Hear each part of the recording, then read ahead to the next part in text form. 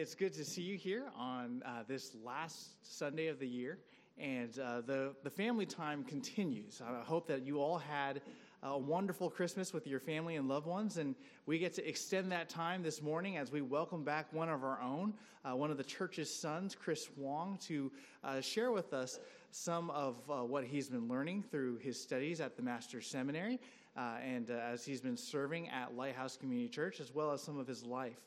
We're so grateful to have a dear friend and brother back with us to minister to us the Word. And so, without further ado, we'll ask our brother to come and share what he's been learning.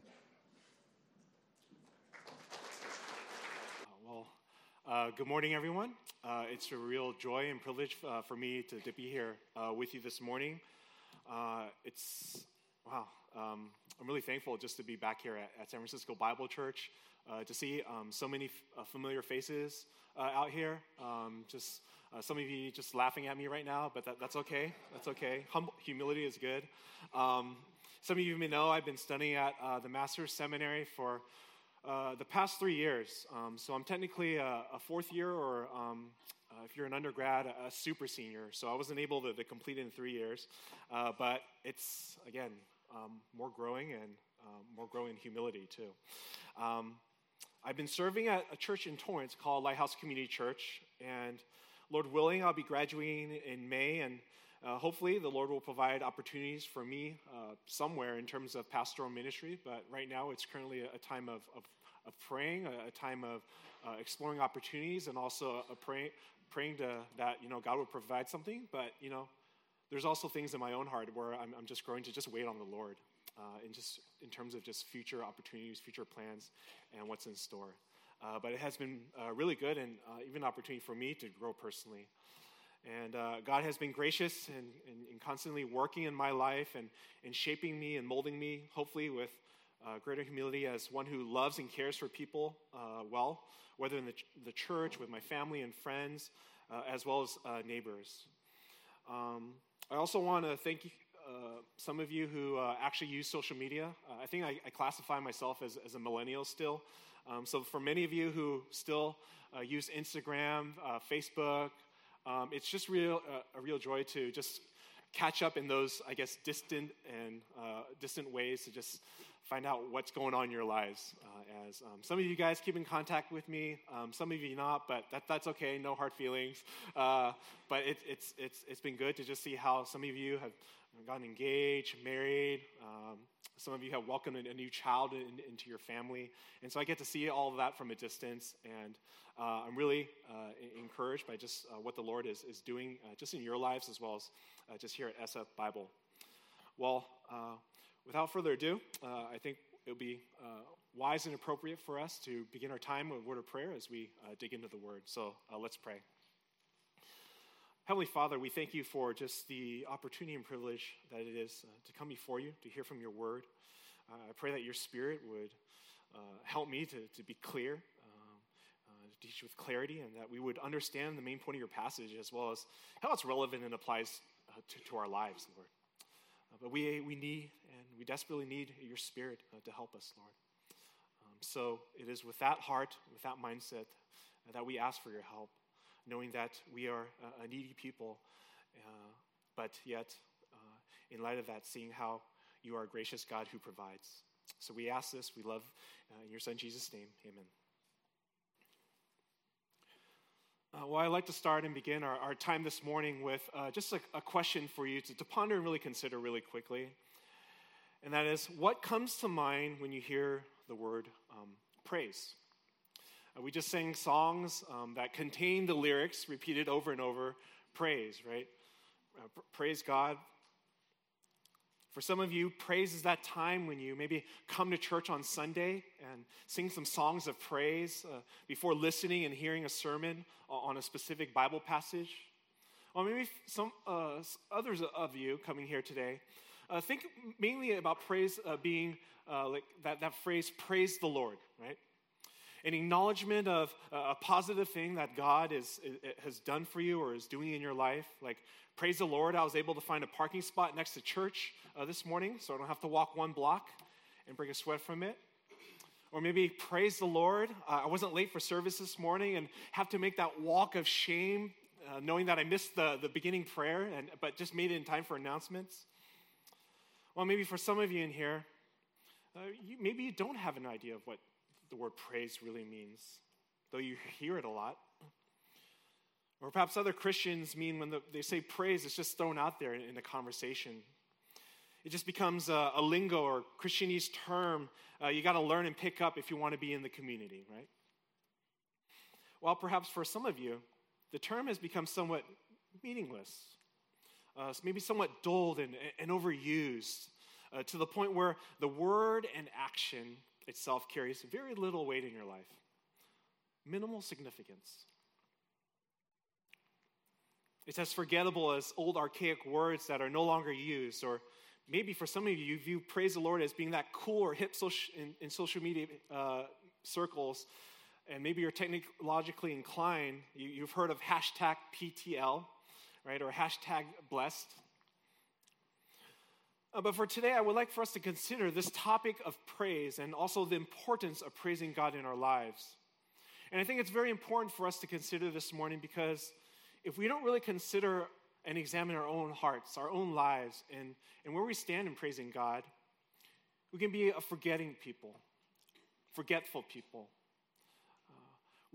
And when we forget, we're not remembering the many reasons and the many things that God is doing in our lives that is worthy of praise to Him. So with that said, let's turn our attention to God's Word this morning. And the passage of Scripture that I would like for us to consider and focus on this morning is found in the book of Psalms. And in particular, we're going to be looking at Psalm 145. So if you have your Bibles, please turn with me to Psalm 145. I will be reading from the New American Standard Version. Psalm 145, a song of praise of David. I will extol you, my God, O King, and I will bless your name forever and ever. Every day I will bless you, and I will praise your name forever and ever. Great is the Lord, and highly to be praised, and his greatness is unsearchable. One generation shall praise your works to another, and shall declare your mighty acts. On the glorious splendor of your majesty, and on your wonderful works I will meditate. Men shall speak of the power of your awesome acts, and I will tell of your greatness. They shall eagerly utter the memory of your abundant goodness, and will shout joyfully of your righteousness. The Lord is gracious and merciful, slow to anger, and great in loving kindness. The Lord is good to all, and his mercies are over all his works. All your works shall give thanks to you, O Lord, and your godly ones shall bless you. They shall speak of the glory of your kingdom and talk of your power, to make known to the sons of men your mighty acts and the glory of the majesty of your kingdom. Your kingdom is an everlasting kingdom, and your dominion endures throughout all generations. The Lord sustains all who fall and raises up all who are bowed down. The eyes of all look to you, and you give them their food in due time. You open your hand and satisfy the desire of every living thing.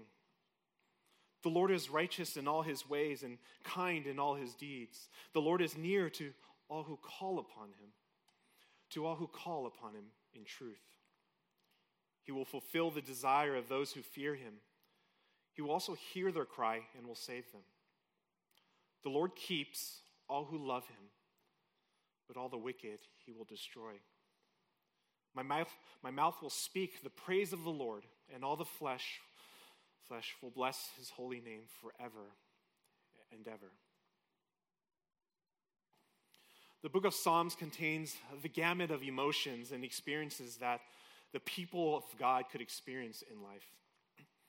And maybe perhaps some of you can relate when you read the book of Psalms and just the emotion of the authors. Many of us gravitate to the book of Psalms because maybe we find appealing the poetic language of it, right? Or the expressive illustrations and metaphors found throughout this beloved book of the Bible that makes it stand apart from other letters of the Bible, maybe like written by Paul, right? Maybe it's very straightforward. Christ did this, therefore. We find that sometimes the author of a particular psalm is praising God. Or maybe sometimes the author is seeking wisdom from God, giving thanks, or maybe lamenting over a particular loss in life, or maybe a particular period of suffering. We also find prayerful songs of confession as well as petitions, asking God for something. Yet if we were to step back for just a little, how many of us would consider one of the actual major purposes for the book of Psalms as a whole? You see, the devotion of the psalmist inspires us to have the very same kind of devotion and mindset as the psalmist has in relation to God. To let the response of the psalmist towards God's character and his wondrous works be our response. And so these songs instruct us both in life and in faith. And today we will consider what Psalm 145 has to teach us about a life of praise. Psalm 145 is a song of praise. In fact, it's actually the only psalm that's called praise here. It's the last psalm that's explicitly or credited or attributed to David as its author, King David.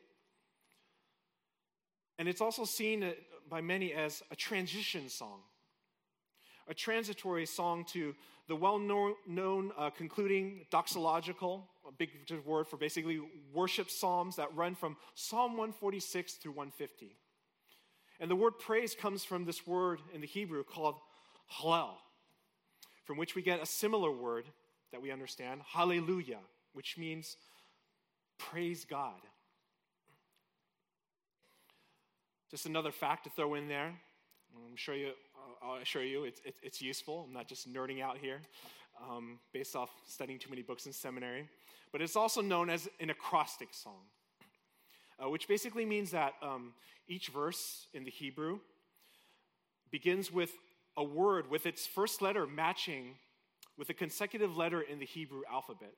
So rather than A, B, C in English language, in Hebrew it would be Aleph, Bet, Gimel, Dalet. Kind of like how we would have to memorize the ABCs and 1, 2, 3s as a young child, we would associate these letters with words like apples, bananas, cherries. And the significance of me bringing this point out and the significance of this psalm having this type of structure is that it intentionally highlights the fact that praising God can happen in various ways as well as for various reasons. It emphasizes the veracity and wide range of praise that the author David seeks to give God, which is why many have called this song a song of praise from A to Z, because it's comprehensive in just the many ways that we need the alphabet to form all the different words in our language. But Psalm 145 is also a unique acrostic because one of the letters of the Hebrew alphabet is actually missing. So in other words, this is called a broken acrostic because one of the letters that would make it complete is absent. And some English translations, such as the ESV or NIV, which I know maybe some of you have this morning, have sought to resolve this perceived issue by stating that this portion of the verse was maybe lost in transmission of the text, and that it would have shown up in your Bibles under verse 13b, where the Hebrew letter N would be, but is missing. However, you're with us this morning with, which most of you probably use the New American Standard Translation. It does not contain the second portion of the verse. And I think a stronger reason for why the author intentionally left this out can be found with this view, that perhaps David intentionally left out a letter or this phrase to show us that, praising God is not fully exhausted, as finite creatures. In other words, we can give 10,000 reasons, 10,000 praises to God, and even yet then, that would still not fully exhaust the reasons why we ought to praise him and his character. Yet this song is a humble attempt to praise God from A to Z, because the psalmist sees it as necessary because of who God is. Just as every letter of the alphabet is the source of all of the words in our language, it's arranged that way as a praise to God. So the psalm starts with a call to praise to God, that is, to lift God up, to prop God up with our words. And so that's the purpose of this praise psalm. The purpose is to stir and motivate us to continually grow in our praise of God. And so that's the key idea I want us to see for us this morning. That Psalm 145 stirs and motivates us to continually grow in our praise of God. And in particular, we're going to be looking at 4 compelling reasons why we are to praise God. And the first compelling reason to praise God is found in our passage today, because we praise God for his greatness. And that theme, that motif, is found heavily in verses 1 through 6. If you look with me at verse 1 and 2 in your Bibles, it says, "I will extol you, my God, O King, and will bless your name forever and ever. Every day I will bless you, and I will praise your name forever and ever." The first thing we notice is just how personal this praise is. Praise to God here isn't just a congregational thing. It's first and foremost personal in nature.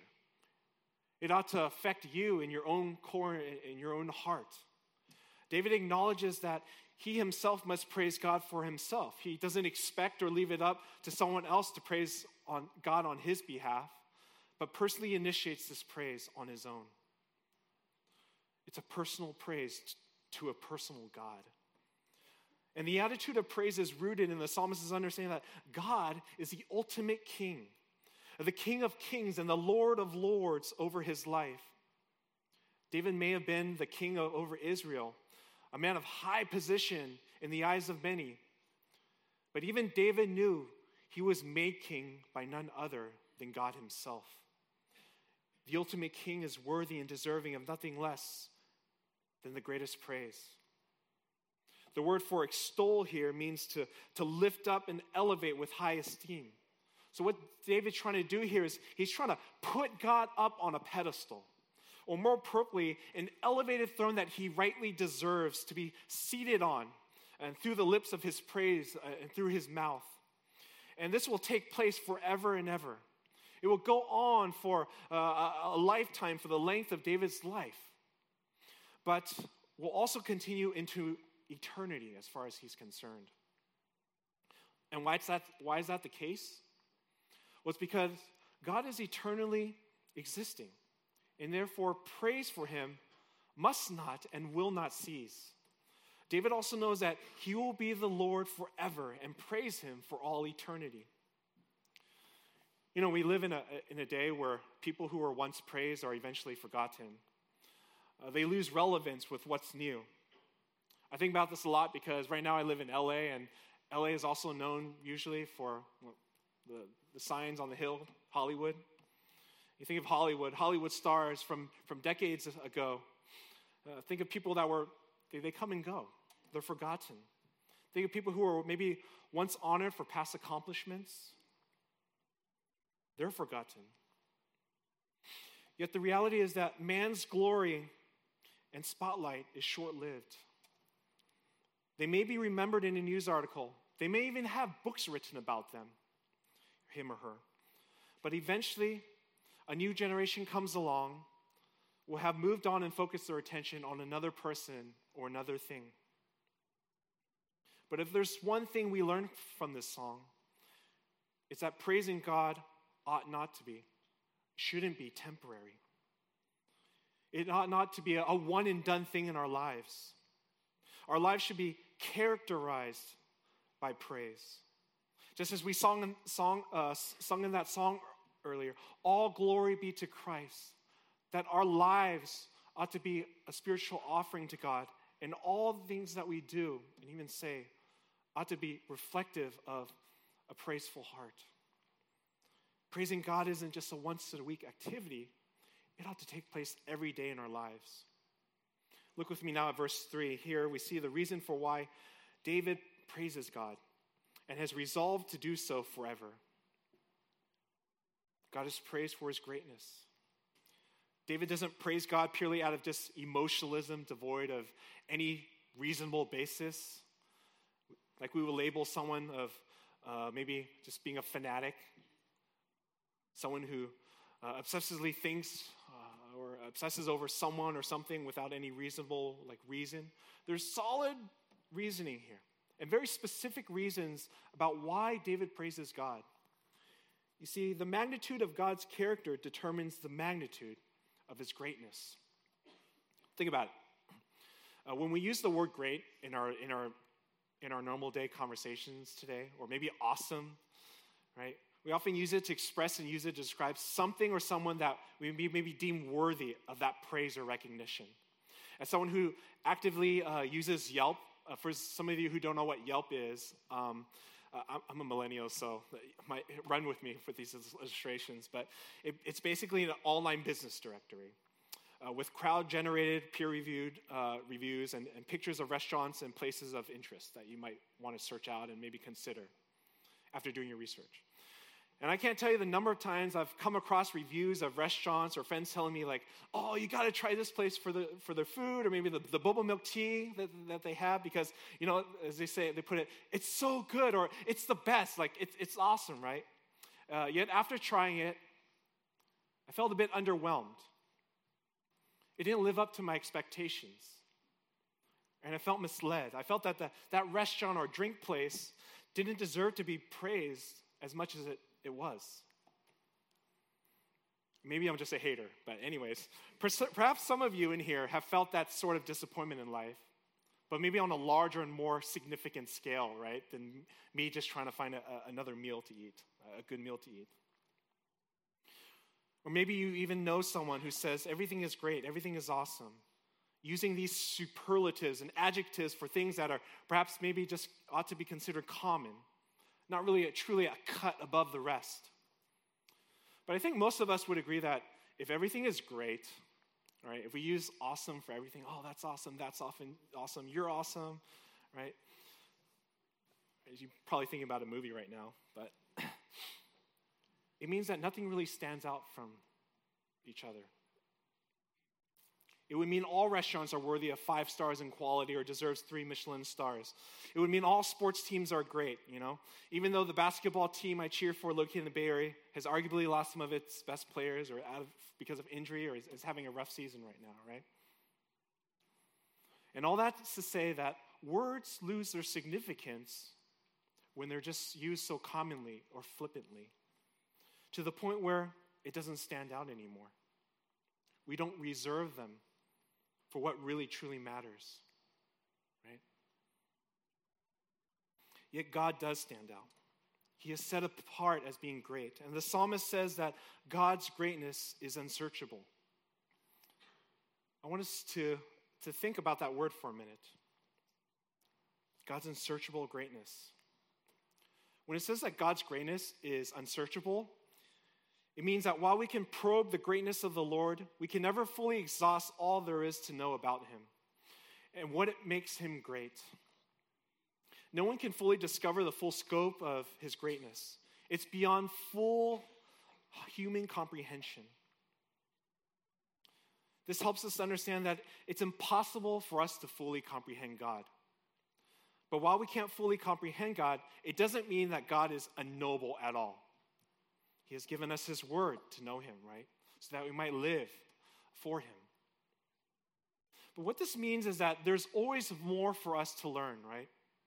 That there should be a sense of discontentment in our own understanding of God and our own discontentment in how we praise God and the limitations that we face as we try to praise God.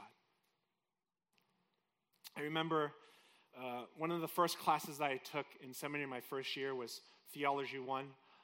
The professor was known as, I think we called him the butcher, but all of his exams were really hard because there wasn't any multiple choice where you could just do C's if you don't know the answer. but you actually had to just write out essays, and it was all free response, most of it. So it was pretty challenging. But he made that class really tough and difficult for a good reason. Because he understood and was trying to instill in us that God is worthy of such effort.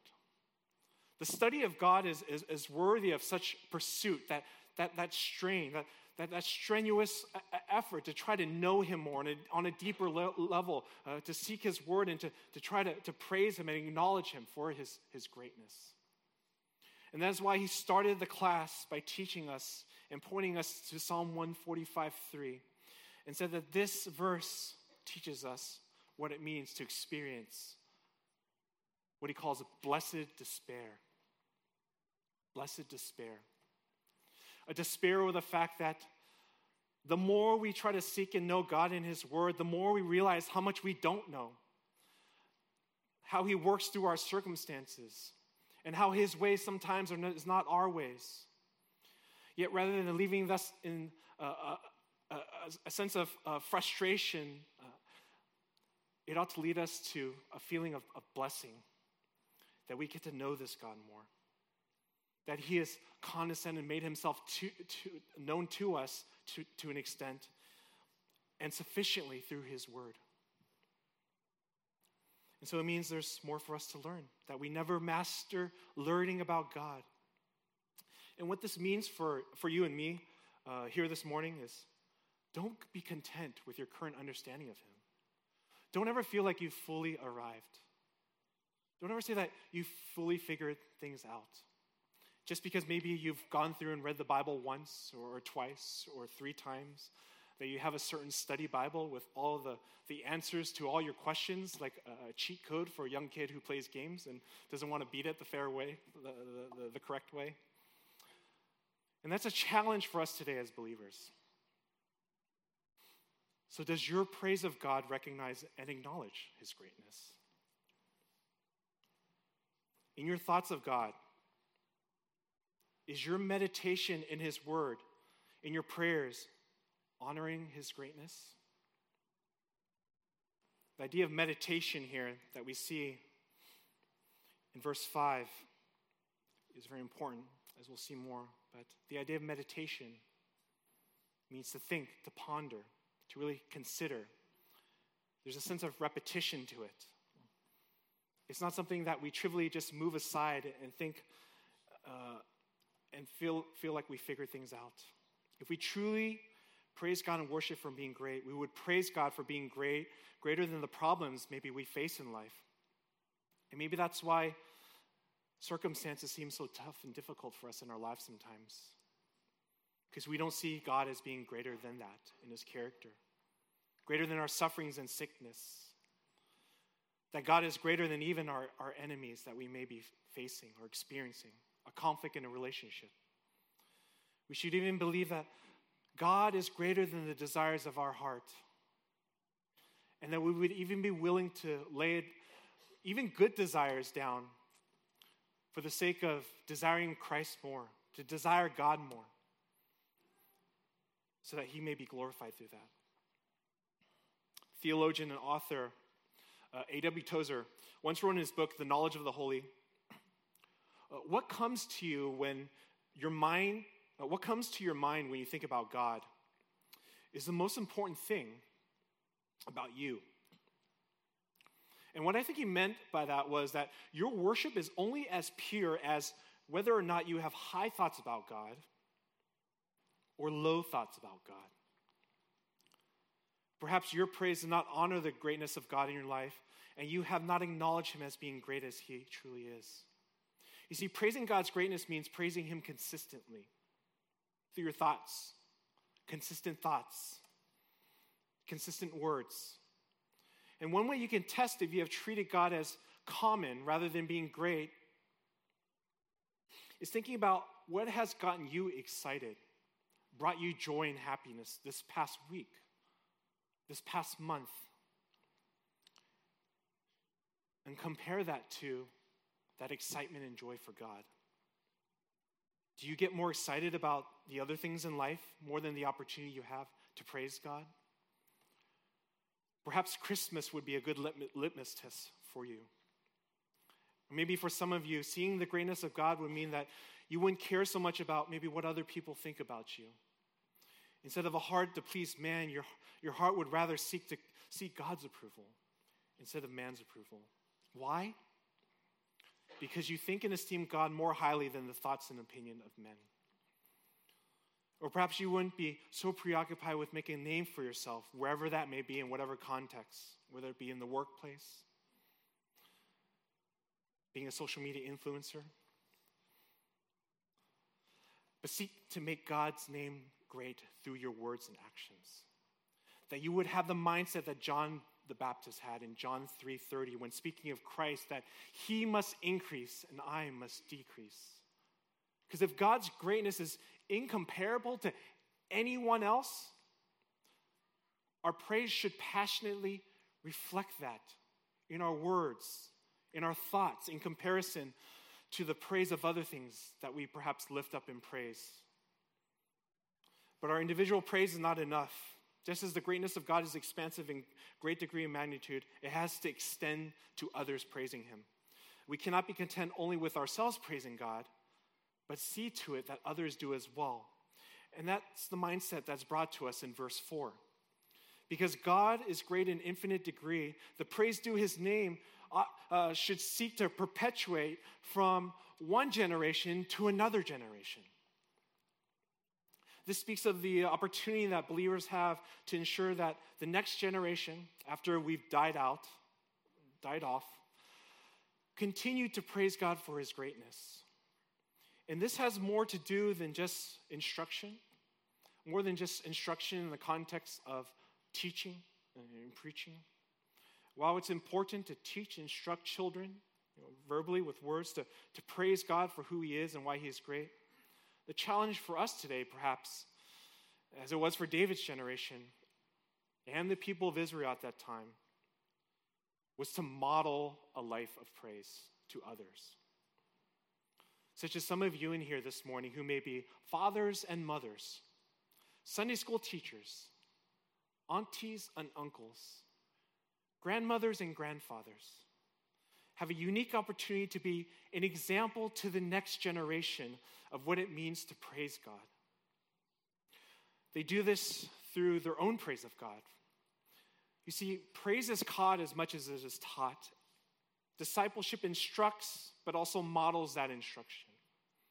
And the most effective way of encouraging worship, encouraging praise in the younger generation, in their praise of God, to be a better worshiper of the Lord, is for us to actually be those who praise God and worship God that other people can emulate. And that's what this psalm is encouraging here. For the current generation of God worshipers to hand over the baton of praising God to the next generation of younger believers. And if we model to the next generation of believers that greatness, because if we model to the next generation that greatness is seen in the grades you get in school, in being the best well-rounded person in music and sports while getting into a good college that's respected, or achieving success in the world's eyes, or certain pedigree of degree or success in a career, we are actually modeling to the next generation and teaching them by example that greatness is found in something other than God. So what are we to model and proclaim to this next generation about God's greatness? Well, verses 4 through 6 provides us with the answer. The psalmist speaks of God's greatness in his mighty acts. This would have been memorable acts of God on behalf of his people, like crossing the Red Sea, where God displayed his magnificent power. These events weren't just demonstrations of God's power, but also demonstration of to draw reverence and praise from his people, rather than grumbling and complaining afterwards, such as when Israel, who God faithfully rescued and delivered through that sea, grumbled and complained in the wilderness when they forgot to praise God. They didn't remember. And in verse 5, David expresses his commitment to meditate, to think deeply about God's splendor, his majesty, which all point to his greatness. As we said earlier, to meditate on God's greatness, it's repetition of truth, of thinking and pondering. It's not an emptying of one's mind like you would imagine maybe if you were to take a yoga class or maybe SoulCycle if you go to the gym. It means to think repeatedly over and over on the truth of God as revealed. To want to understand and hear God through his written word, like in Psalm 1 where the psalmist meditates on the law day and night. It means to think out loud as you whisper, murmur aspects of his splendor, almost like in a soft voice of scripture, like repeating a verse over and over, thinking through, how does this apply to my life? Oh, God is great in this different way. You see, David is in awe of God and his wondrous works, and that praise of God's greatness comes out in his proclamation of his acts and deeds. And so our lives can't be void or empty of praise for God. But as verse 6 indicates, it's also for the next generation to praise God. Can't be contained, but it must perpetuate into the future. His mighty acts and awesome deeds weren't just the ones done during the time of the patriarchs, the nation of Israel, or even at the time of King David. His greatness continues even today. There is a perpetual legacy of God's greatness that we can witness through the events of history. It speaks of God's greatness in redemptive history and saving and delivering his people, and that continues even today with our own lives. As Christians who have witnessed God's acts and deeds in our lives, we've experienced his greatness and want to pass that truth about God to the next generation. So when David says, I will declare your greatness, he's showing the role he has to play in passing on that praise. Every believer has experienced the mighty and awesome acts of God in their own testimony of salvation. When you attend a baptism service here at San Francisco Bible, you likely get to hear the testimonies of those who once rebelled and lived apart from God in sin and brokenness, now come to faith and repentance to Jesus Christ and place their faith in him as Lord and Savior. That is an opportunity to praise God and to share that praise with others. Those who praise God can't help but talk about God constantly and consistently to celebrate God's greatness. A Christian that praises God with his or her life does so by sharing about God's acts and God's deeds in their lives consistently.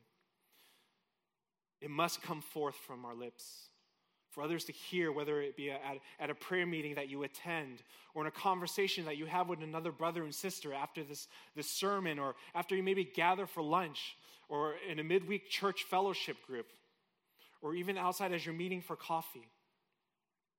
And if that weren't convincing enough of what a life of praise ought to look like, consider what verse 7 has to say about praising God as we look at the second reason to praise God.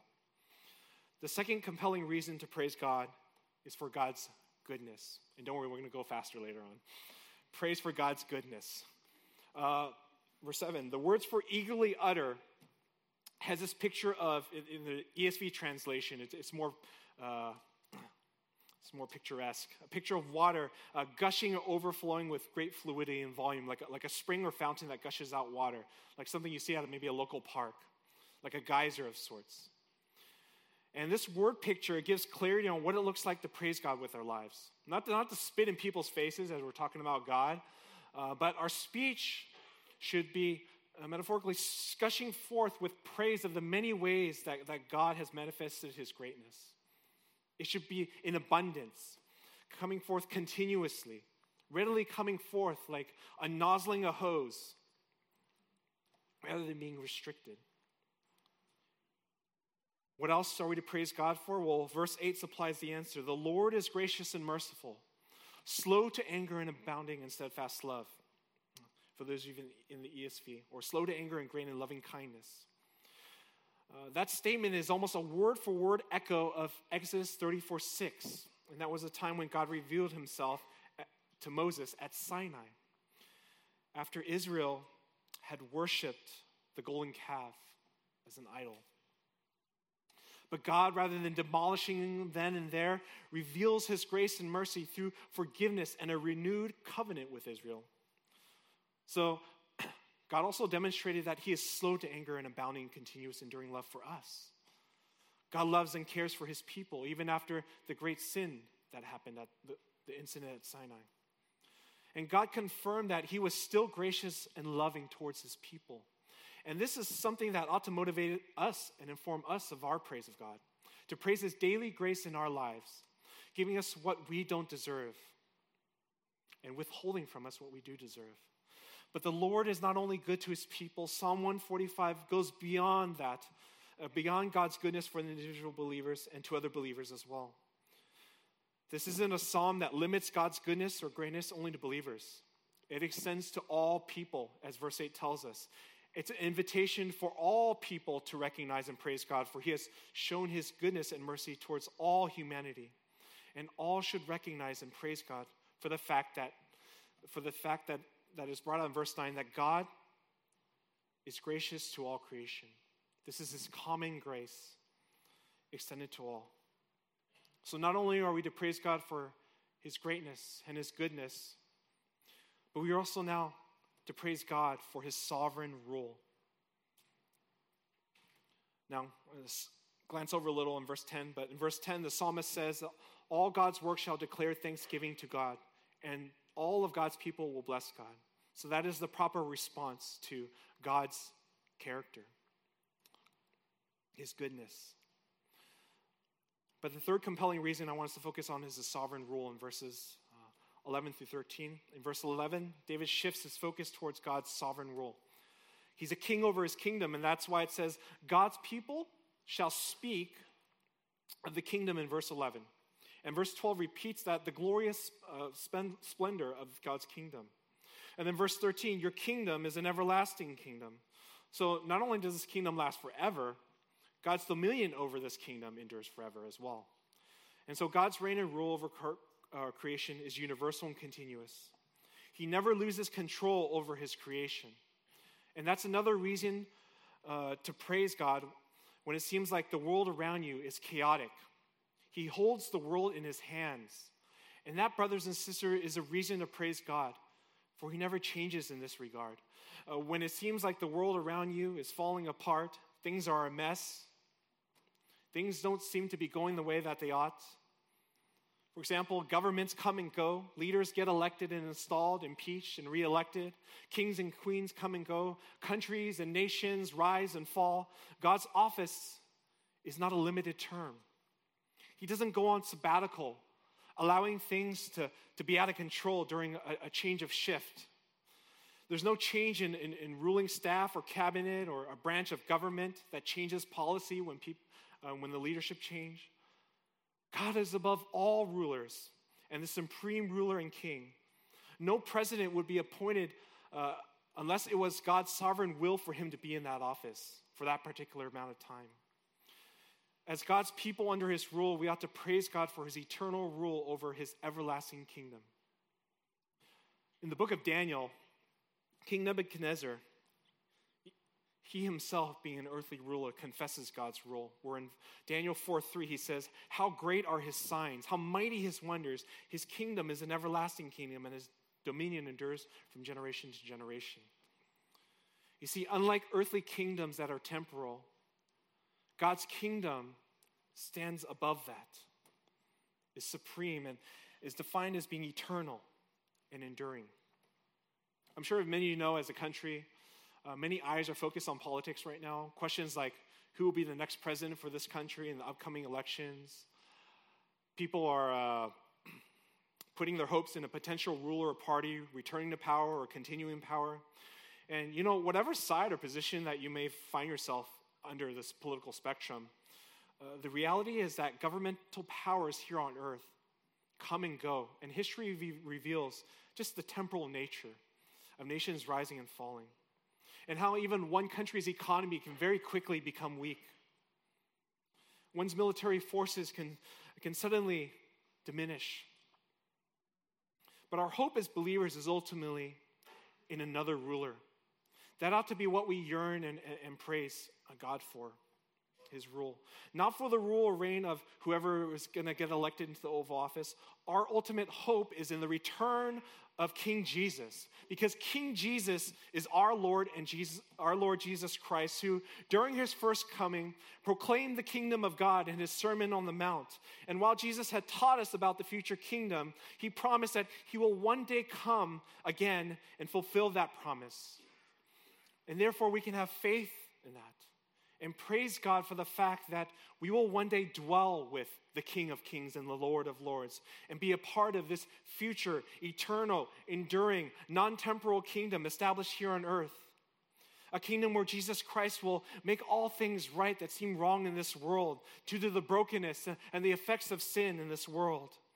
And his enemies will submit to him, and we will be able to dwell with him together forever and be engaged in worshiping and adoring him face to face. Next, we see a life of praising God means specific ways that we can praise God. The content of praise takes on a more definite form as we are given more reasons to praise God. And so the fourth compelling reason to praise God is for his providential care. And that's from verses 14 to 20.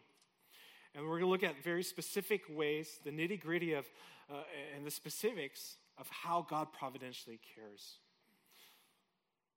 So he providentially cares as a king who rules over his creation. God exercises his care with words such as, you'll find in these verses, sustain, raise up, give, satisfy. And it'll speak and points our attention to his ways, his deeds. And then when we look at verses 14 to 20, we look and see the word all repeated over and over and over in these verses. And all that's to punctuate and make the point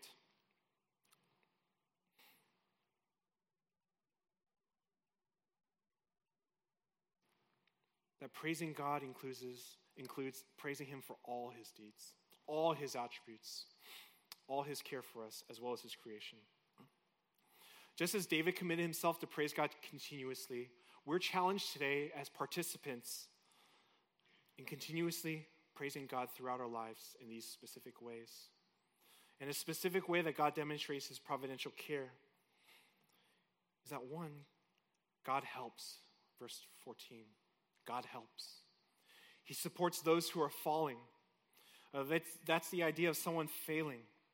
He raises them up and props them up when people are down. God raises up the fallen and is mindful of those who feel defeated in their spirit, in life, those possibly oppressed, those who might even be ill.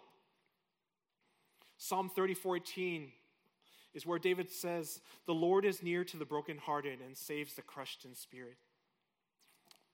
You see, when you're in a tough spot and feel weak, you can have the assurance that God will help you in your own perception of and feeling of inadequacy, that he can deliver you from any difficulty. And perhaps some of you are in a period of life where it sense like you're failing in life for whatever reason. Maybe for some of you, it's that battle with sin. It seems like a constant struggle, yet you're trying to persevere. Maybe some of you seem oppressed, even like ill physically. And it's during times like these that you can trust in God helping you through such circumstances. And then in response, you can praise him for his adequacy, even when you feel so weak. Another way that God shows his providential care in his provision for creation. You see, God provides, verse 15 to 16. God provides. And this is a hopeful waiting and anticipation for God to provide. The idea of due season would have been understood in the realm of agriculture, where crops for food were dependent on God's provision and giving good, favorable weather conditions, whether it be rains, for them to have food. And in verse 16, when God opens his hands, it expresses this picture of like a hand feeding animals, like something you would expect a loving owner of a flock of baby animals to feed his animals with his bare hands until they were fully satisfied. This is a portrait of how God is generous towards us. He meets our basic needs and provides his people with abundance. though we are often blind to see that. So then the challenge for you this morning, that's the Bible, this afternoon is, do you see God providing your life? And are you praising God for what he provides you with? Do you praise God for the job that he has provided you, perhaps after a season or term of unemployment? Or perhaps did you forget, only thinking about the next thing? Do you praise God for providing you with the food that you have to eat each day? Do you praise God for fill in the blank? These two verses challenge us to consider all the different ways that God has provided for you and has satisfied you. Another way we can praise God for his providential care is acknowledging his righteousness and kindness in verse 17. It's a seemingly weird mix, righteousness, kindness. But really it speaks of God being right in all his ways and works, because all that God does is just an outflow, an outworking of his righteous character. That God cannot be unrighteous or unjust in his actions, because God does not change. He is not like man, but he is the same yesterday, today, and tomorrow, and forever. And this is a reason we should praise God for, and we can approach him confidently for. In verses 18 to 20, we see another reason why we can praise God for his providential care. 18 and 19. It's because God listens. But the question is, who does he listen to? He listens to those who call on him. Those who show their need for him. I need you. I need you. Every hour I need you.